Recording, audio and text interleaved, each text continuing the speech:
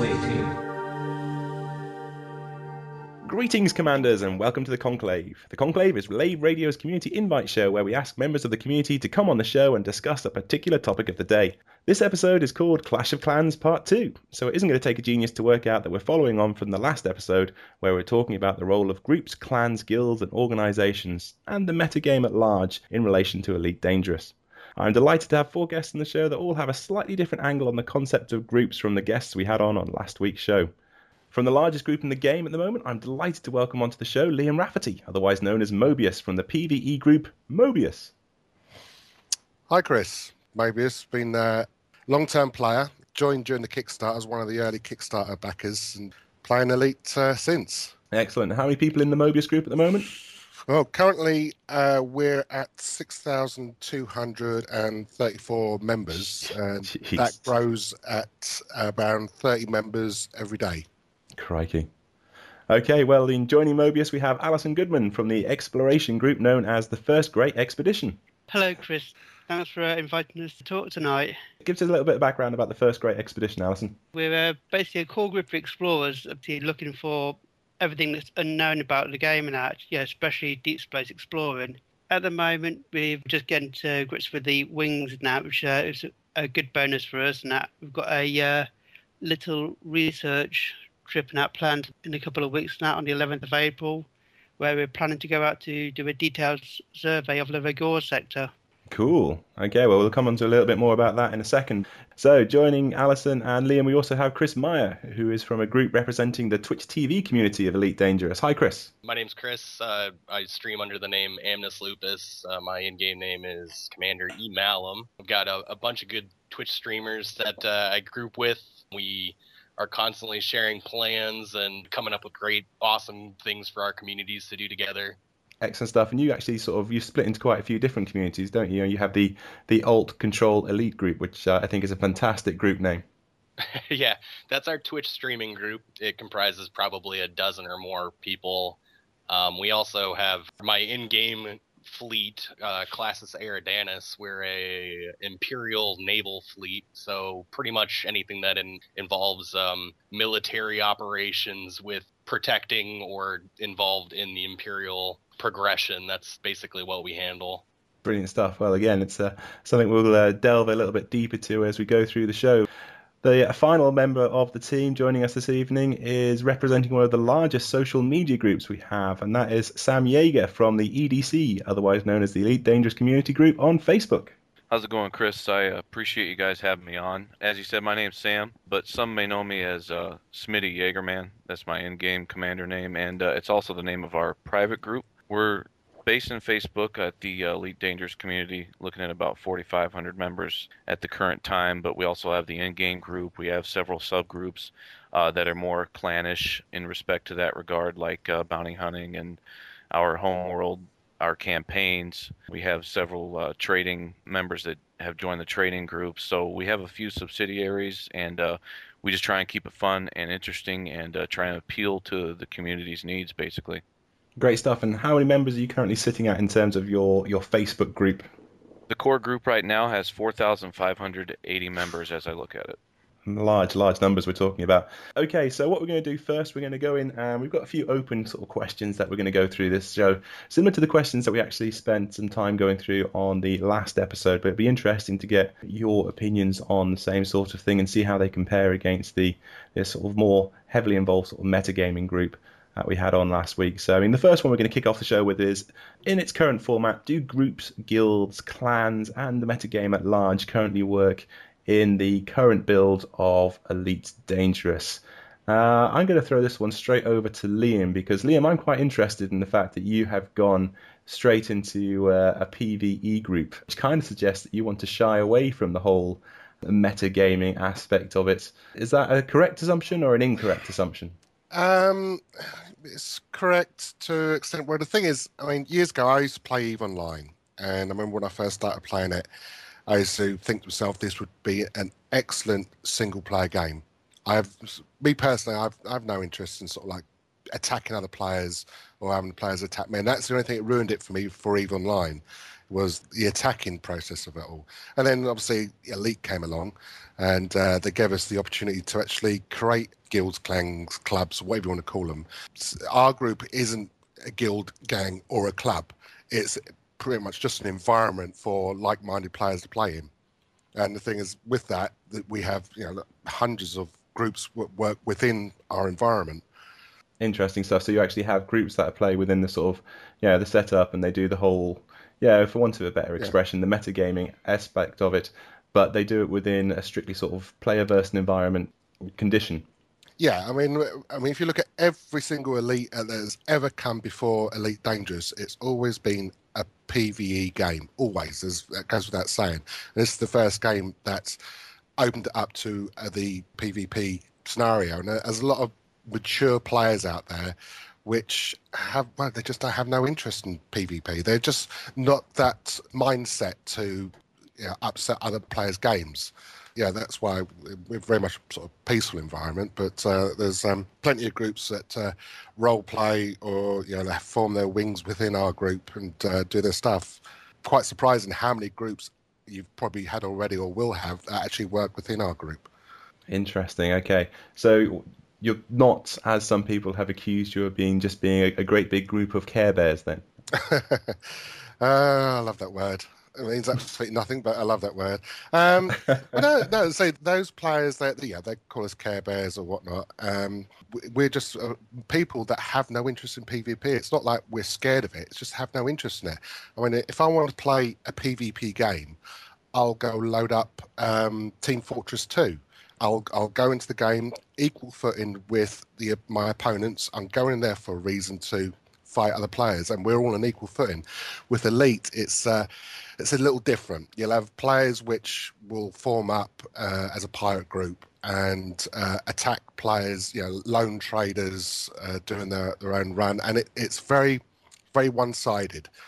I just feel that, well, obviously our numbers prove that there are a lot of people that have no interest in PvP, and with the thousands of members we've got, there's still thousands of members which aren't even aware of our group. No, absolutely. And regardless of what anybody levels at you, I think the numbers speak for themselves, don't they, Liam? Yeah, exactly. Okay, so I mean, within that and within your Mobius group, would you say the current build of Elite Dangerous is currently working for what you want it to do? Yeah, with Wings has helped quite a lot, because we have a lot of players which they just want to sort of do a bit of trade or a bit of exploring, and obviously the benefits of Wings have helped that. So a lot more people are adding each other to their friends list. So when you open your Galaxy map now, there's in this huge list of icons around the map, and with Wings, it's just helping bring a lot of people together. When we first started, I think when the game was launched, we had roughly 1,000 members. And you obviously get the odd comment every now and then is like, I can't see anybody. I'm not seeing anybody at all. And which was, it's fair enough. When you've got, I don't know how many populated systems there are in the game. I'm figuring out in my head 20,000 systems. So when you've got, say, 1,000 players dotted around, that's nothing. But as we're starting to approach these, the larger numbers, people are starting to come across other players now. And as I said, on our forums, we've sort of like organised a friends list, so people start sort of getting together. So and with that, a lot more people are sort of promoting our group on the official forums, and a lot of people are now becoming aware of it. And as I said, there's a player base out there that wants the classic style of Elite. Again, before I move on to the other guys, just something that has just popped into my head. What's your opinion of Frontier Developments doing all of these community events, where they're now, obviously, previously, you're doing community events. You guys have a certain amount of influence within the community events, things like the recent Civil War or the trading community events. You can all have an impact to those, yet not be exposed to the community side of it, which would be getting blown up by pirates or getting blockaded by certain groups, or even just sort of a solo player wanting to take on the combat side of that. You can pretty much bypass that in the Mobius group.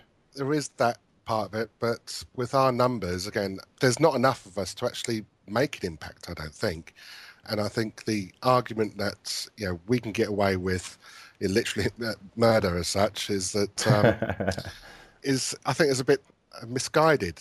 We just don't have the numbers to do that sort of thing. There are other plenty of other private groups, which I'm sure get together to do, the community events. But as we're the largest, a lot of fingers are pointing in our direction. I'd say there's a lot of different groups within the Mobius banner, as it were. There's no one button that Liam can push that says, let's all take everybody in the Mobius group to this system and raise merry hell. No. The policy of the group when I first put it into action was that we are a leaderless group. There's no leaders, no chiefs, no managers. Every player just comes in, does what they want to do. So, I mean, obviously, I could put some influence out there, but I don't. It's more trouble than it's worth. I was going to say, that to me, Liam, knowing you as I do, sounds more like you just want to avoid the admin side of it. There is that. Well, you got to imagine that there's no group management at all regarding in-game functions. So there's very little I can do to influence the whole thing. So it's not like, you do this or otherwise you're out of the group. It just doesn't work that way. As I said, we're just an environment. And there's no centralized sort of organization. There's no centralized Mobius forums. There's no centralized group on Facebook or anything like that. No, everyone's pretty much their own boss, really. I mean, we've got our Facebook group. It's just short of 700 members. We've got forums which have got 1,500 members. But obviously, a lot of people aren't interested in getting involved in certain things because we're over 6,000 members and only 1,000 of them just being organised by joining the Facebook group or the forums. It just shows you that even if we were to get organised, only 1,000 of those members have the potential to influence, whereupon you've got the 100,000 players in the all group influence. So their argument saying that we can influence or reap the benefits is I think is unwarranted. Interesting stuff. Well, let's move on to Alison. Alison, the role of an explorer is one that, to most of us, is very sort of dear to our hearts when we played Elite of old. How's the current build of Elite Dangerous currently working for the first great expedition? I mean, is it the sort of thing that allows you guys to get organised and helps you be a group of explorers working together? Yes and no. As I said a bit earlier, the Wing expansion that came in not long ago, we're going to be testing it in a couple of weeks, and we go out to the Rigor sector. We're basically going to be doing like small groups in that in Wings, and basically those Wings are basically going to be going from the starting system out to what we call our first base camp system. Mm-hmm. In this case, it's HD 68895. It's right on the edge of the Rigor sector. Catchy name. I found it originally when I went out pathfinding that way. We all know about the permit systems all scattered all over the galaxy map, but the Rigor sector is different. It's the only one I've found so far that you need an unknown permit to get into it. Sorry, an unknown permit? Yeah, all the other permits are system names, like you need a Sirius permit to go to Sirius, Sol permit to get to Sol, but in the Rigor sector, the whole sector, you need an unknown permit. Interesting. And that's the only one that anybody's actually found that requires an unknown permit? That I know of so far, yes. Okay, so what's the plan? Are you guys going to just sort of fly out there and just sort of scan around to see if you can find a way of getting that unknown permit? Or is it a question of thinking that, maybe this is an explorer permit, so you need to actually uncover it by doing some sort of system scanning? No, I think it's basically the permit itself will probably be something that the developers have got planned for that sector somewhere down the line. And what we're planning to do is, so we go to that first base camp system, explore around that area, basically go a bit further along and set up a second base camp system, and then move from the first base camp system to the second base camp system and explore around there, with the plan being that we're going to do a detailed survey around the entire Rigor sector to see if there's any little holes where we actually get into the Rigor sector. Interesting. Because obviously we know from the development of the game, and we know from following the development news that came out of Frontier Developments, there were going to be certain parts of the galaxy that Frontier Developments were going to sort of ring fence and keep to one side to allow for further expansions down the line. Obviously, Thargoids being one that players of old will know. The Thargoids are still out there somewhere. Could it be that this unknown permit system, could it be the Rigor system, is the earmarked to be some sort of Thargoid expansion pack. We just don't know at the moment. So it's interesting that you guys are going out there to have a look, and it'll be interesting to see what you guys report back. But obviously, when you guys first set up the first Great Expedition, what in fact was the first Great Expedition? When we set it up right back in the end of the beta period before the game went live, the original plan was that it's going to take a lot of effort to get to the core of the galaxy, Sagittarius A. But then when it went to Gamma, one of our members actually went out there just to see if he could actually get there. And he managed to get to the core. So, of course, the reaching the core's been done. So we had to modify our thing. And we basically decided to, instead of being like racing to the core now, we just changed the principle of the expedition to basically exploring the unknown, like the blocked off areas and the nebulas. Yeah, I know it was something that made me smile about the fact that you guys you managed to get to the core of the galaxy a little bit faster than you thought you were going to. Yeah, I mean, as I remember, we basically did it. It was literally, he didn't think he could actually get there. He just set off just to see if originally to see what the star density was now between the arms, the gaps of the arms of the galaxy. And when he was there and found he could get across okay, it was halfway there, so we just carried on going. We all know what happened there. Basically, he got sent to the galaxy and found that there's loads of bugs and everything. I'm sure you all remember the patch notes for the where they changed the patching to fix all the lagging and towards the center of the galaxy. No, tell us more. Yeah, basically, back at that time and that, because obviously the developers did think anyone would be actually going to the core, to explore from the beginning. The actual systems now around the center away from the civilization, obviously it didn't run smoothly in that, so it had to be modified to run smoother.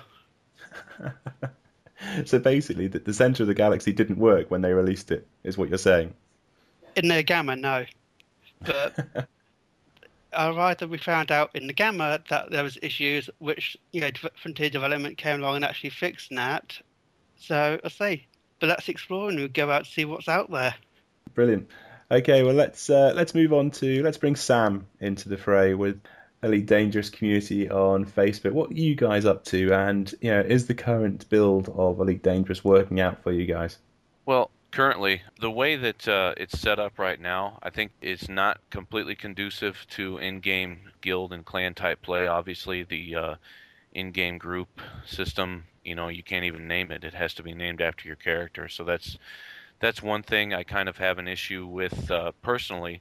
As far as the community goes, though, I mean, and how Frontier Developments is embracing community-driven in-game lore and roleplay and expansion in that regard. The community itself, we've just taken it upon ourselves to create some excellent roleplay elements and some real, with the systems that we flip, so to speak, kind of like the Luke thing and whatnot. We have several systems we've taken at this point. When we do so, we create our own lore, our own backstory, and we kind of create our own little kind of clan feeling type deal within that system. And when the lore is good enough, when the particular leaders of that subgroup within the EDC, when they make it interesting enough and it makes enough impact, it seems to have gotten Frontier Development's attention, and they seem to really embrace that kind of thing. So I do like that about it. Yeah, so certainly the recent one being the civil war at Lu, where the Crimson State have actually just recently in the last week triumphed and flipped the system and taken it over. You're right, that was all completely generated by the community. That was all generated by the Crimson State group that said, you have this simulation and we'd like to test it out, and you say that we have the ability to have an impact on your simulation, so this is what we'd like to do. And it just grew and grew and grew. And I knew a lot of the guys from Lave Radio, they went over to Lu to have a little bit of fun. And the overall feedback from that first sort of civil war, that first community shindig was a lot of fun, actually in the open group, with people taking on each other, with all the role playing that's going in. Everybody seemed to get involved. Everybody seemed to really enjoy that first bit of true community play within the game. And we're a really open community, so we don't look negatively upon PvE or PvP or private group play and so on. I mean, we don't favor one over the other, and we try and create the subgroups that can perform their tasks with the inclusion of all types of players. Like even if they're just a PvE type player, they can still contribute to a system being flipped. Our most recent one was ETA Draconis, for example. And if you're just a trader, you can participate. If you're a PvP guy, you can still participate. If you're PvE, you can, for example. So as kind of counterintuitive, and I know that's kind of a really negative word to put on open versus solo, all influencing the same galaxy. As counterintuitive as that seems, we still kind of work around it, but it does seem to really be a major conflict of interest when you can do so much work in open and it can be sabotaged in solo and vice versa. So, Yeah, Liam. Yeah, we got. I mean, in our group, although we're pretty much purely a PvE group, we do actually have a policy of having an areas where PvP is allowed. So with the type of the LOU conflict, or loud conflict, how you want to pronounce it, our policy is that players can actually PvP in a conflict zone. So they actually contributed. A lot of players contributed in the LOU conflict in their own way. But as I said, our group is only within combat zones where a player has to choose a side. Why not? But it's great that we got involved in it as well in our own way. Yeah, definitely. And bring Sam back in on this latest point because obviously we've got another community event that's just been launched by Frontier for the Titan graphics cards. The idea being, for those people that haven't read the newsletter, is that dotted around the galaxy there is a place where you can buy these graphics card in a station and transport them across the galaxy to another station. And the first people to come over and actually sell their goods will actually receive a free Titan. I think it's a Titan Black in real life, an Nvidia Titan Black, which is a fantastic card worth around about £800. But the stipulation from Frontier is that these things must be bought, flown, and then sold in the open group, opening up, of course, to pirates. So for the explorers, if they go out there, they can find the station selling this cargo. But for the pirates, they could possibly, if they wanted to, just lie in wait at the station where they need to sell this and intercept, do a quick cargo scan and intercept any player that comes in to sell that cargo and potentially steal it off them and quickly dock up and get the goods. Now, this is Frontier Developments forcing, to a certain degree, PvP on all groups.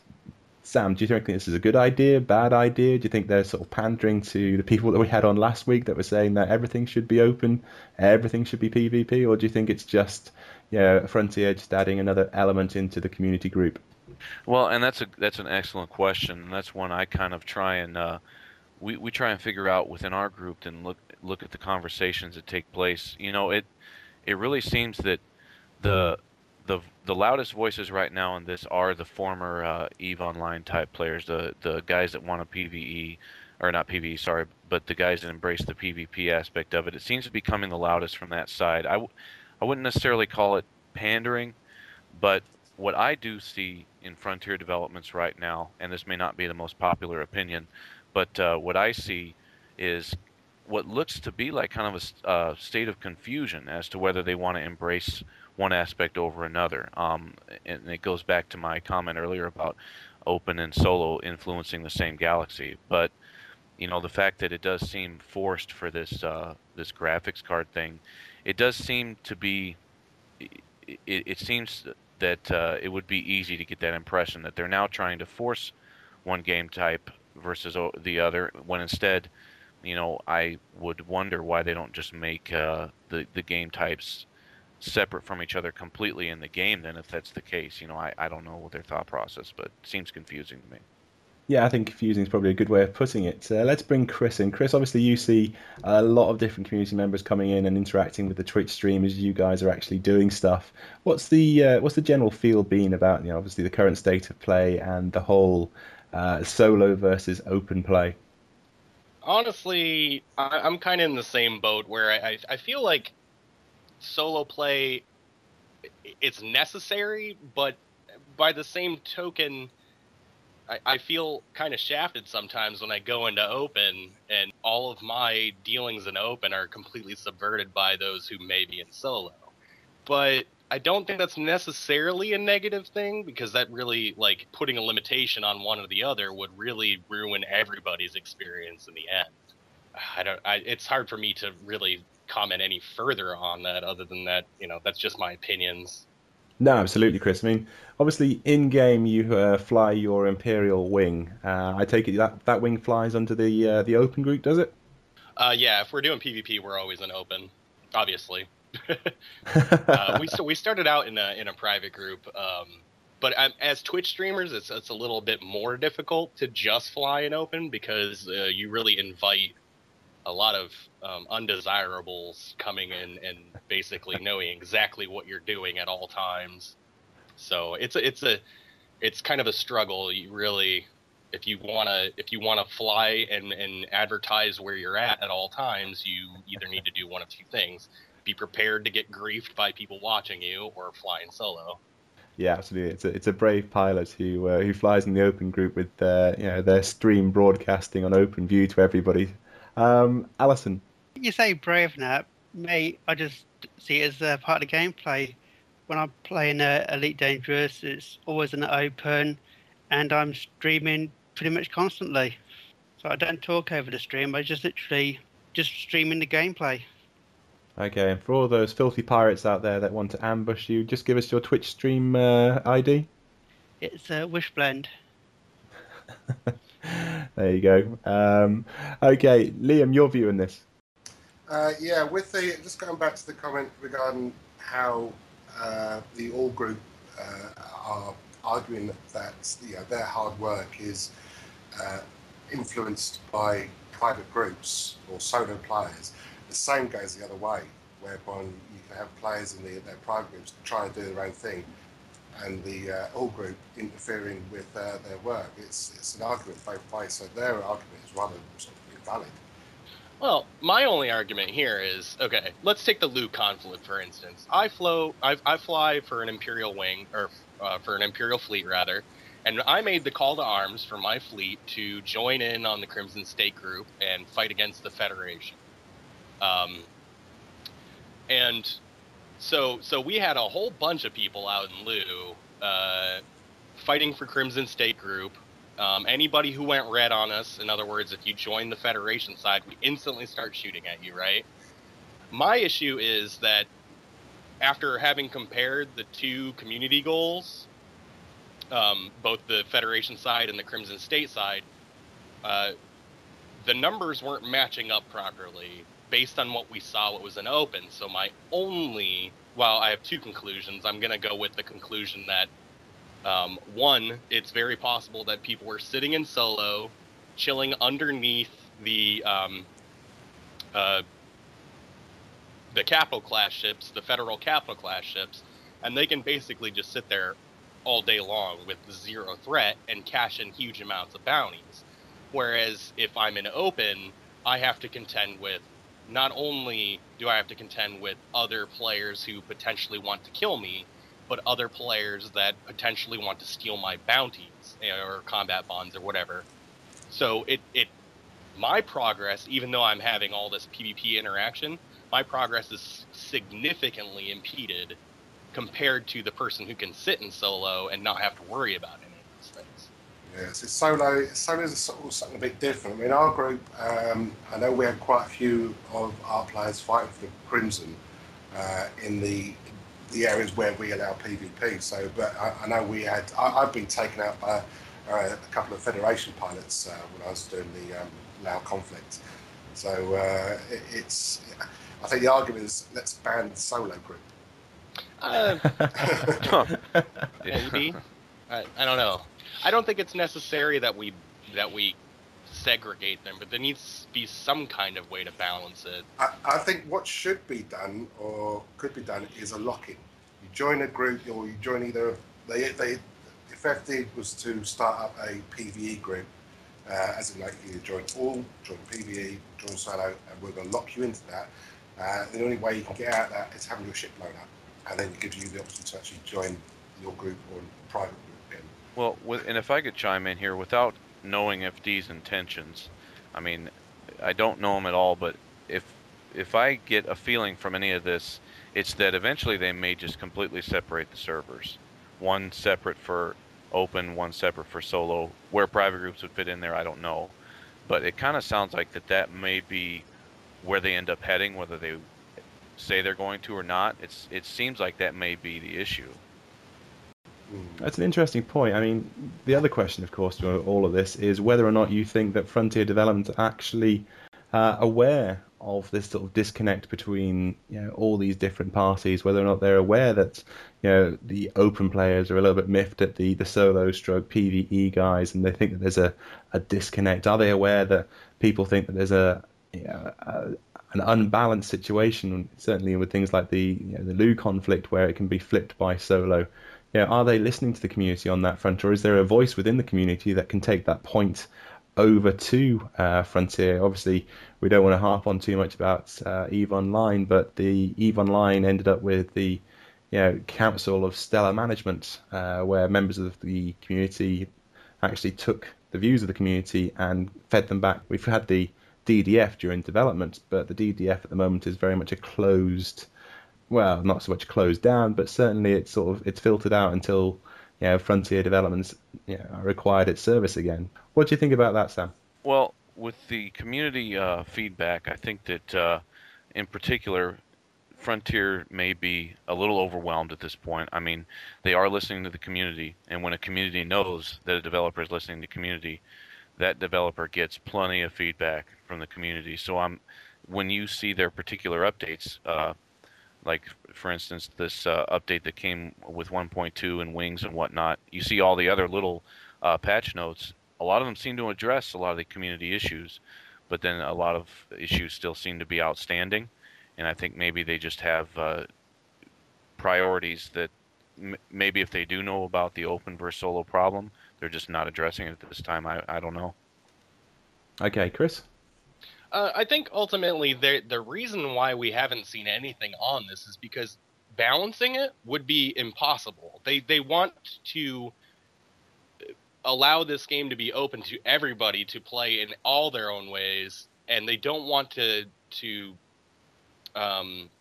put anyone in a particular box and ruin their experience. So if they were to separate the two, not only would you would hear a bunch of people cheering out, yay, we finally got it, but you'd also have a bunch of people that would be pretty discouraged by the fact that, okay, if I play in solo, which is where I feel safe and want to play the majority of the time, that means now I can no longer play in open, or my save no longer carries, or I can't really think of a single situation in which they could fix the issue and keep it balanced.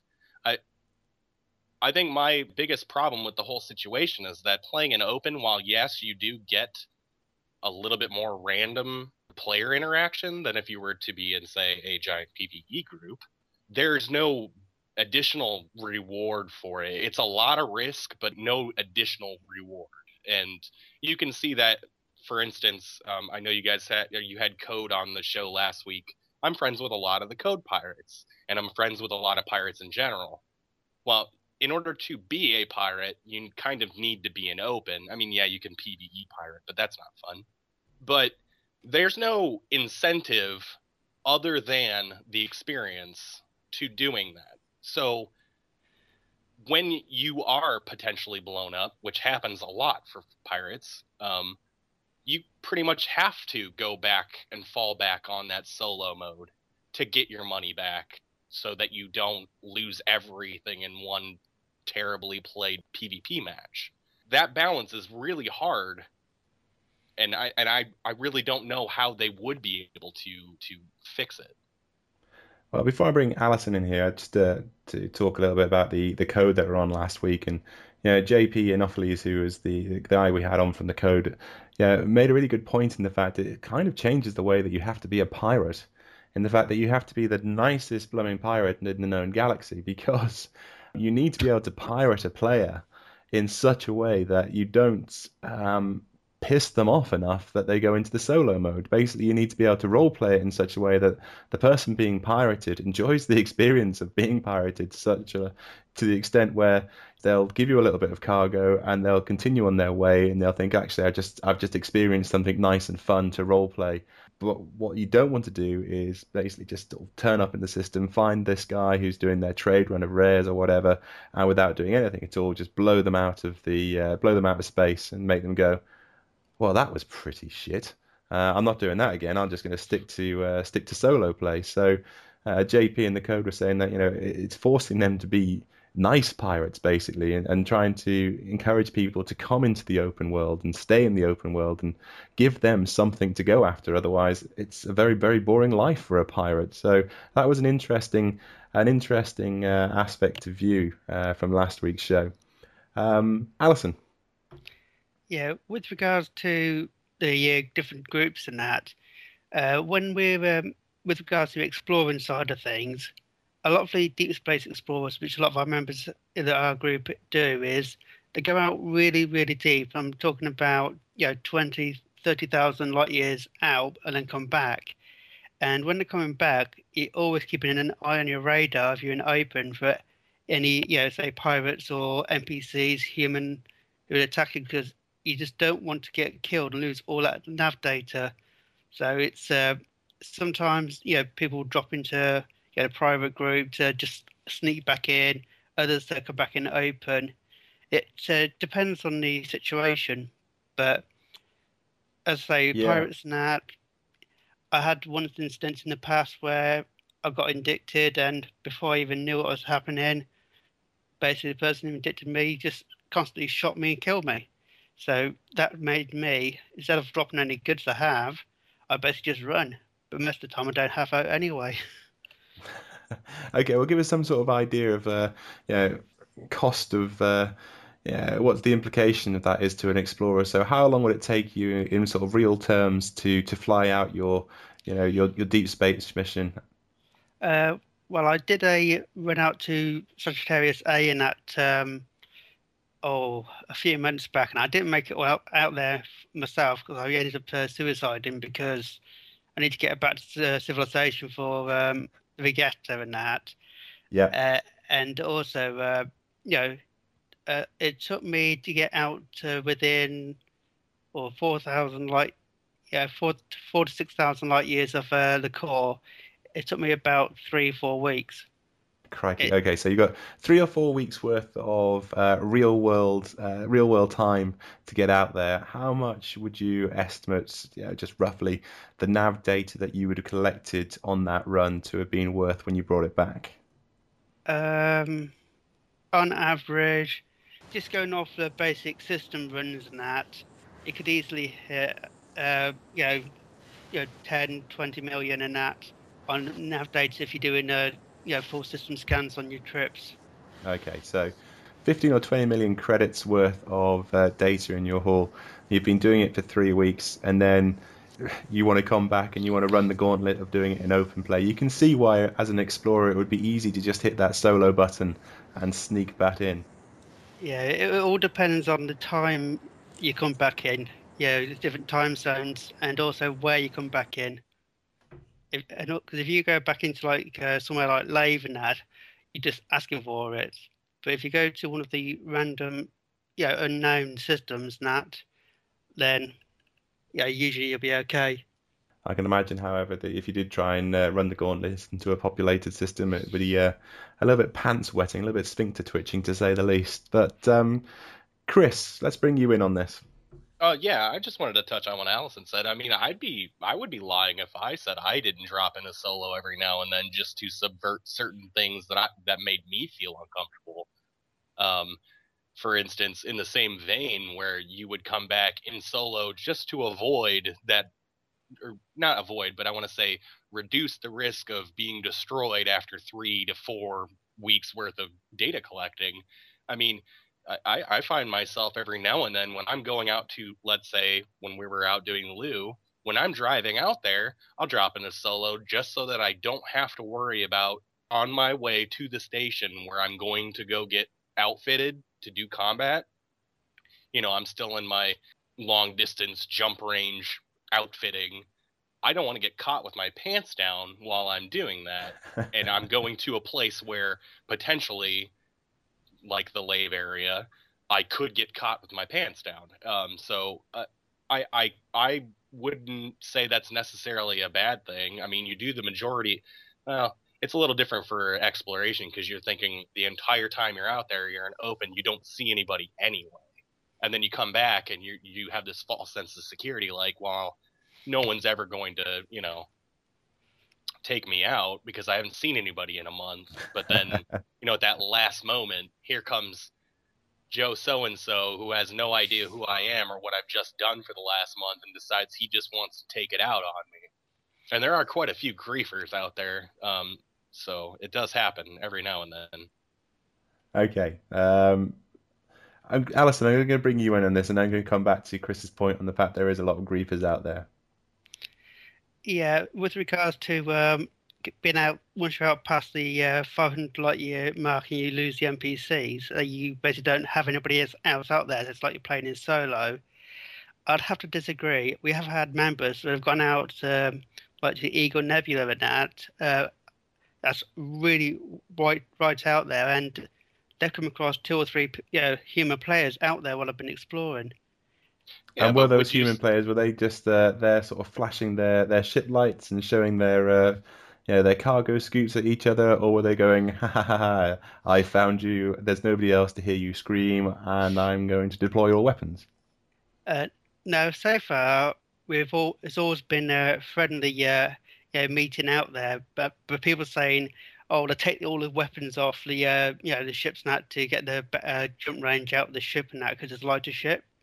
Yep. Myself, I always have a full complement of lasers on my ship because, okay, there's no NPCs out past the 500 light year mark. Or should I say, there's no NPCs at the moment out past the 500 year mark. You've got at least one alien, the Thargoids, out there somewhere. But we know there's another race out there as well, but we don't know who they are yet. Right, okay. I can understand you role-playing that, but at the moment, knowing what we do for Frontier, we know that they haven't got around to designing those races yet, so you're probably pretty safe for the time being. Didn't they say the Thargoids are out there somewhere, but haven't been found yet? Yeah, they did, but I'm pretty sure that means they haven't got around to designing the Thargoid ships. But, who am I to say? Maybe there are indeed, some surprises out there for the explorers, but... I would have to say you probably the most the biggest threat that you're going to come across out there is probably still going to be your fellow players. You might be right, but as I say, you never know what's out there. Yeah, you see, I think it's too much time on your own. You explorers out there in deep space, I think you're starting to jump at shadows. The main limitation we have with the exploration at the moment is the fact that we've only got the one commander slot. I know that it's coming in the future, but I don't know when. But if we basically set out on the main expedition with all of our members, so to speak, we go out, say, to explore a few nebulas or the core.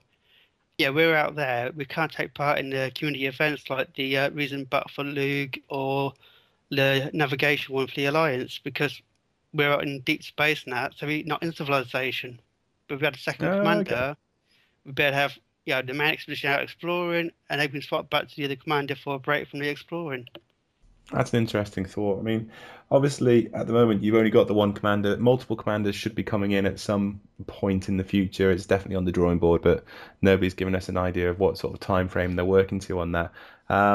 So you're saying that basically you would like to have someone left back in civilization so that if there is a juicy community event, you guys are stranded 500 light years out in deep space, and you can jump back into your different commander slot and join in the fun.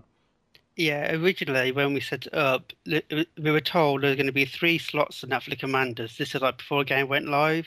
So his plan was going to be one for the main expedition, one for staying in civilization, for anything you want to do, play with your friends, etc., etc., and then a third one for whatever you want to do.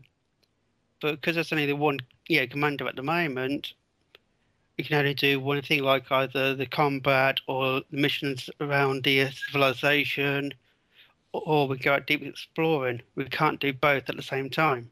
That brings us on quite nicely to another question I was going to ask you guys, and that is, what features or functionalities would you like to see added to the game in order to support your particular group's activity? So, Alison, for you, it would obviously be multiple commanders to allow you to, jet off into deep space, yet still have the option of coming back and participating in some of these, interesting community activities that Frontier Development are throwing out there.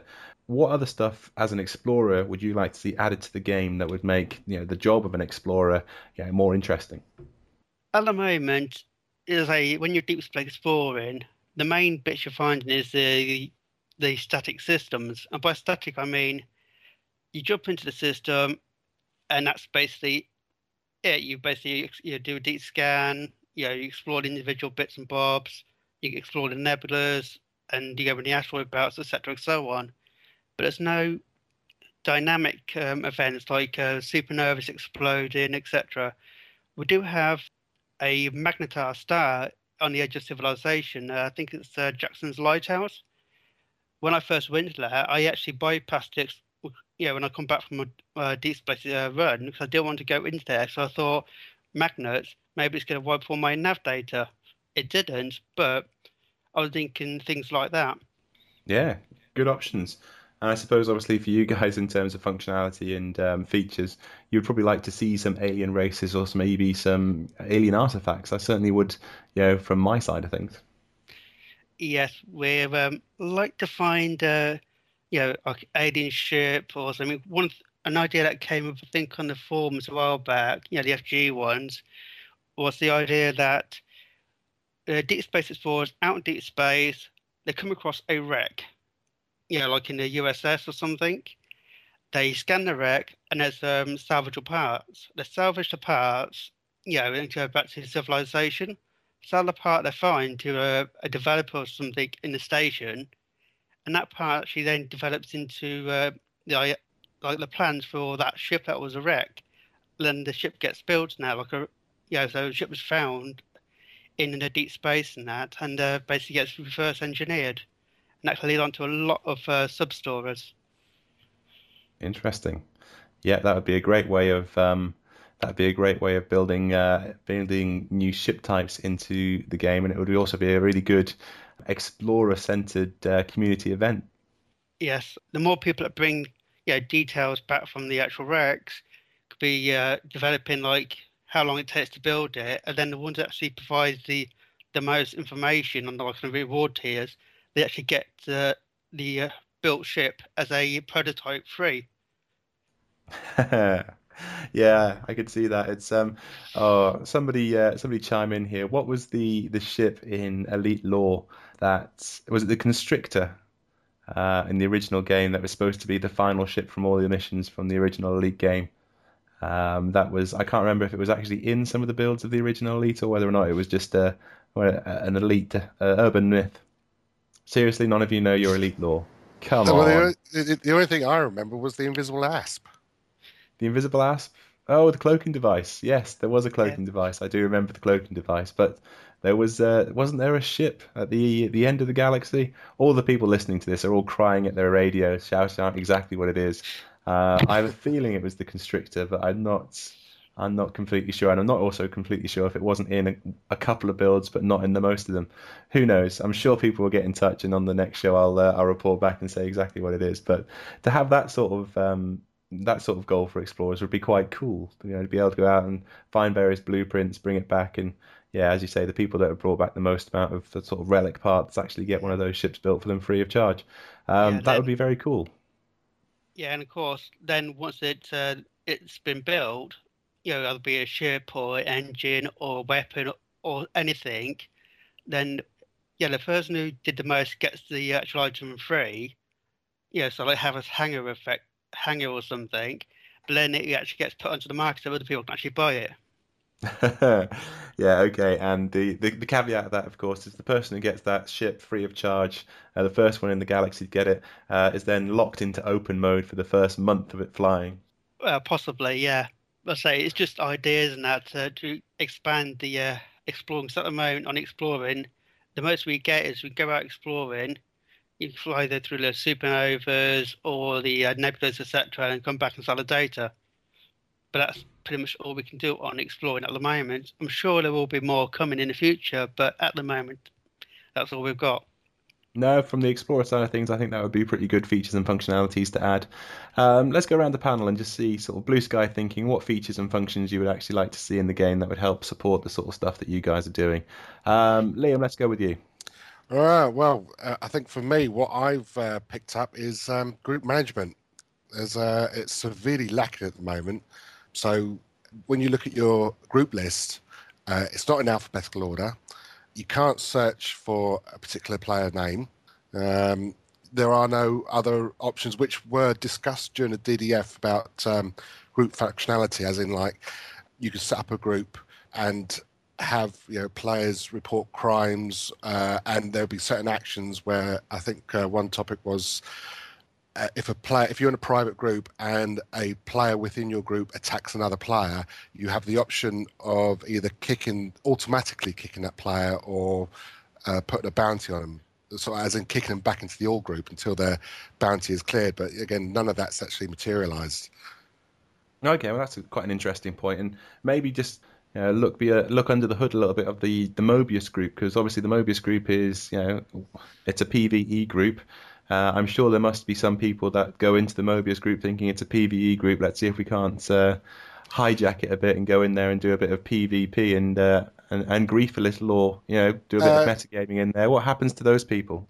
Well, we've had about 4 instances, and they've been happening about the past 3 weeks, and I think 2 of them were part of code that came into our group to purely grief the players.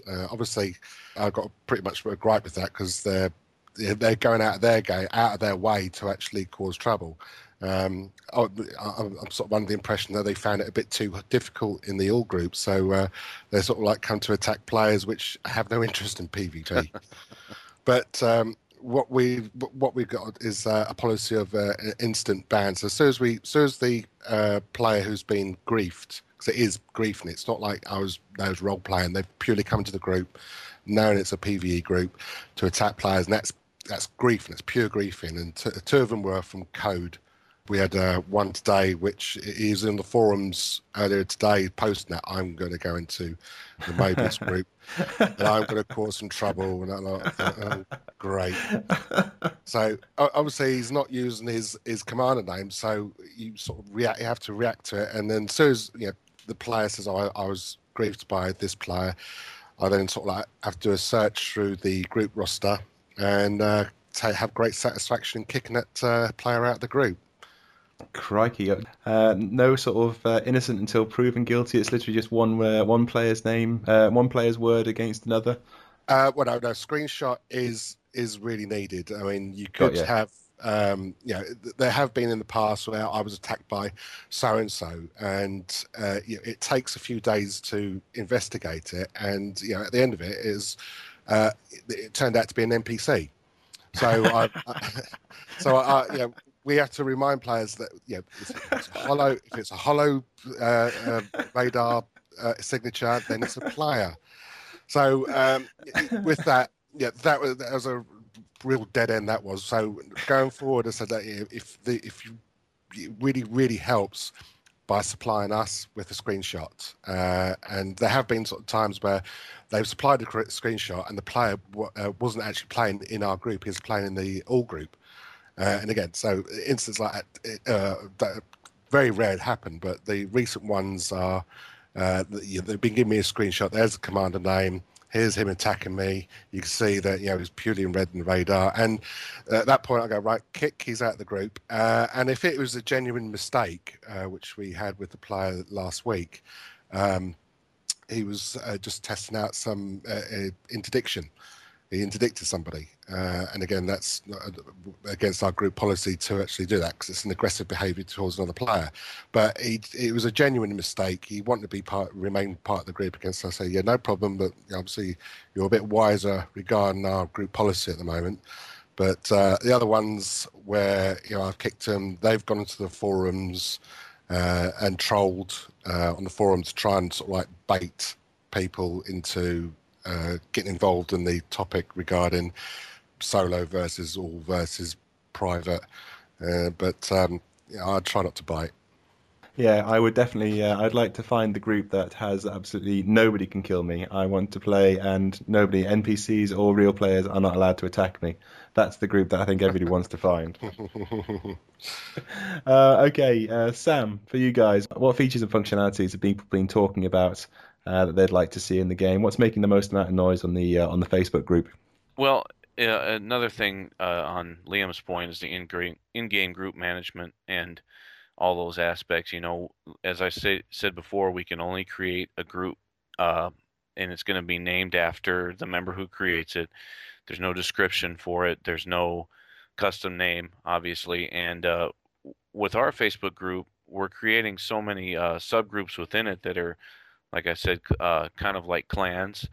But then when they do want to play in a private group, they just need to either form one on a player, and again, it's going to be named after that player, or just join the Smitty Jaegerman group, which is EDC's in-game private group. Well, the thing with that is that it's just one big group, and these guys kind of want to feel like their clan is contained within the one group. But for my next improvement, and one that's a real pet peeve to me personally, is player trading. I mean, we are still restricted to dropping a can and having the player pick it up and sell it. I just really, really think that this is very counterintuitive, and I think players need to be able to trade back and forth credits or parts, or we need to be able to haul parts in cargo bays and such, because it's just really, you know, it's a multiplayer game, but a lot of those aspects that would make it feel like you're interacting with your fellow player just aren't there, other than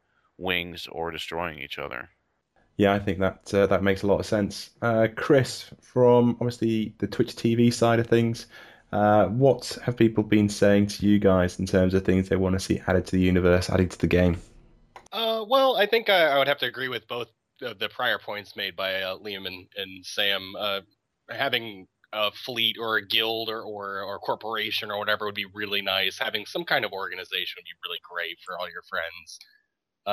Player trading, that's huge. I think player economy in general needs to be a thing, but you know, that's a entirely separate topic. I think ultimately what I think we're boiling everything down to is that there are some significant server issues, and being able to group with your friends properly, or even from my perspective, I live in North America, I can't group with Europeans at all. For some reason, the game does not allow me to play with my European friends, and I have a ton, so you can see how that's frustrating. So we have that aspect. I think the servers need fixed quite a bit. Like, they just need to be, the netcode needs to be overhauled or something, because the instance that was happening out in Lou, and I'm reading everything on Reddit, and people are talking about, oh, we're part of the Federation, we're an open, we're out here dominating. And I've been like, well, I've been out here for 8 hours. I've never seen you guys.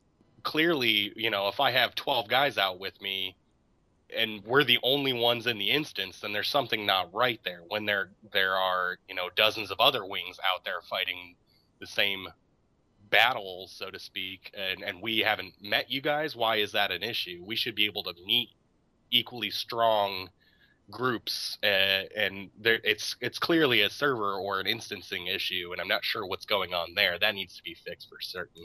That and combat logging. The combat logging issue is ridiculous, and it needs to go. Like, it breaks the game. That's, if from somebody who PvPs a lot, that's one of the worst things that happens in the game. It ruins the fun of pirates. It ruins the fun of people who are looking strictly to do combat. It's just, there's nothing worse. Well, and I completely agree with the combat logging. I probably should have brought that up myself. That I come from a very PvP heavy background as well in several MMOs, and combat logging is just so easily fixed that I just don't even know why it's possible right now. I mean, you basically just need to have a delay in someone being able to log, for example, or their character remains persistent once they do. But then another point I had with the, as far as what Chris had touched on, was expanding on the player trading thing, would be the other issue of right now we've got community goals and they're great, but to make a long story short, I do think that the community goals could be more dynamic and just be ongoing and could pop up randomly, or something could make them happen rather than the uh, the developer injects it and you participate in that one and then you move on to the next one, or it be completely community made.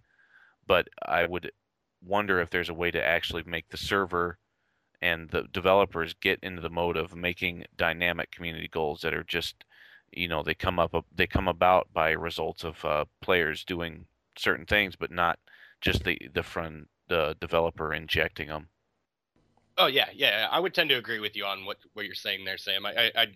I dislike that. I take that back. I like that there are developer injected community events, but I think that since it's currently only limited to that, it really kind of ruins the idea of community events.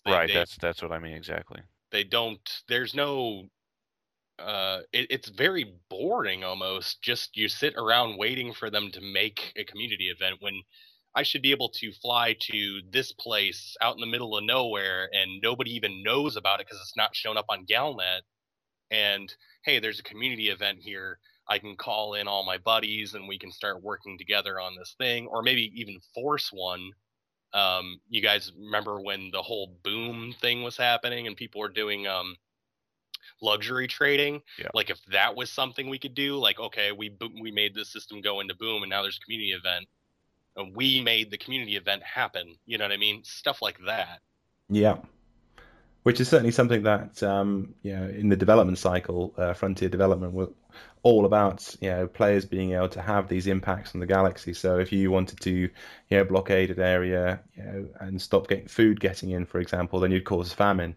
If you were trading high quality goods, the market would crash and things like that. We haven't really seen that level of dynamism, if that's a word, Right. within the actual simulation yet. And one other quick thing, mining. It just seems to be completely pointless. You only get money for it. It doesn't contribute towards anything in particular, and we have so many community members that want to make an EDC subgroup for mining like they have for all of their activities, and because it's so pointless, no one's had the motivation to create it yet. Yeah, absolutely. Although we should say that the mining element, they have just brought in a new resource that can only be gained through mining, which is worth, I think it was worth 35,000 credits per ton. I think it's called Painite, something like that, which is Frontier development, I suppose, making inroads or making motions towards the mining element to make it more of a feasible career opportunity. Great, yeah.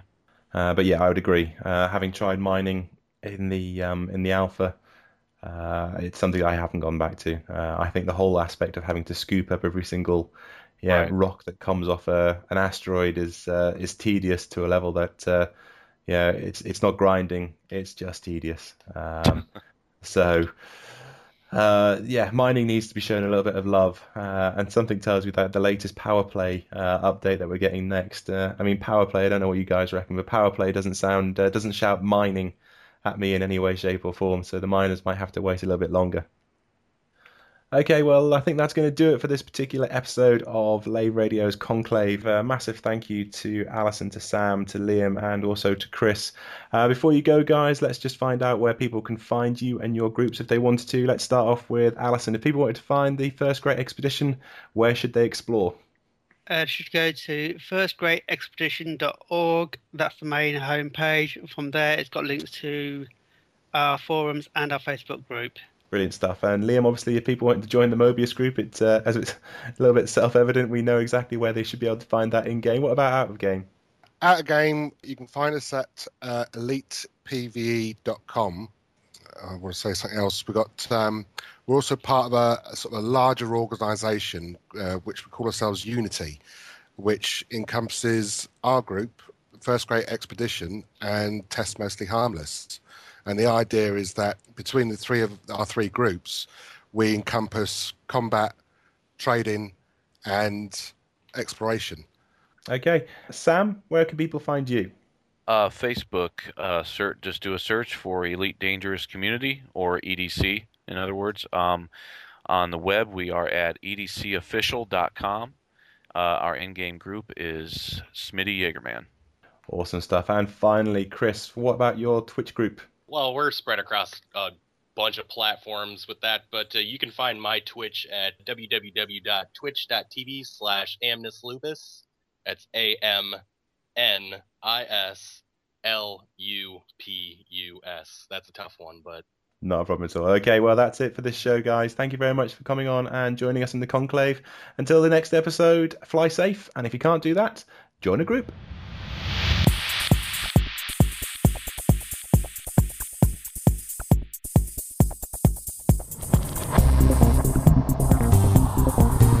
Is your life like this? Sounds like someone having an orange inserted.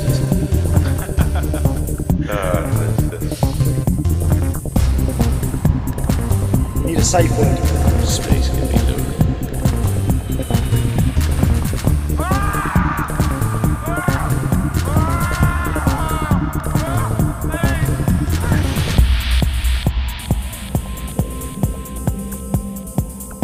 I'm going to see the galaxy.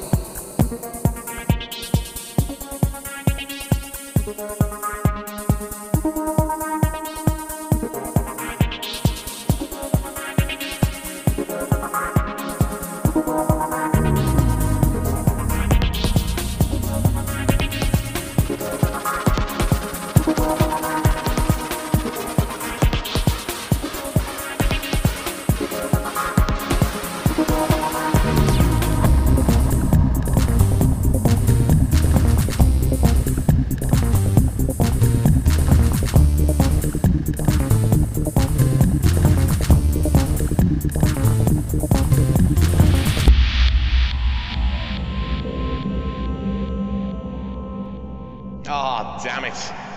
No worries, guys. Hold the fort for 2 seconds. I'll be right back.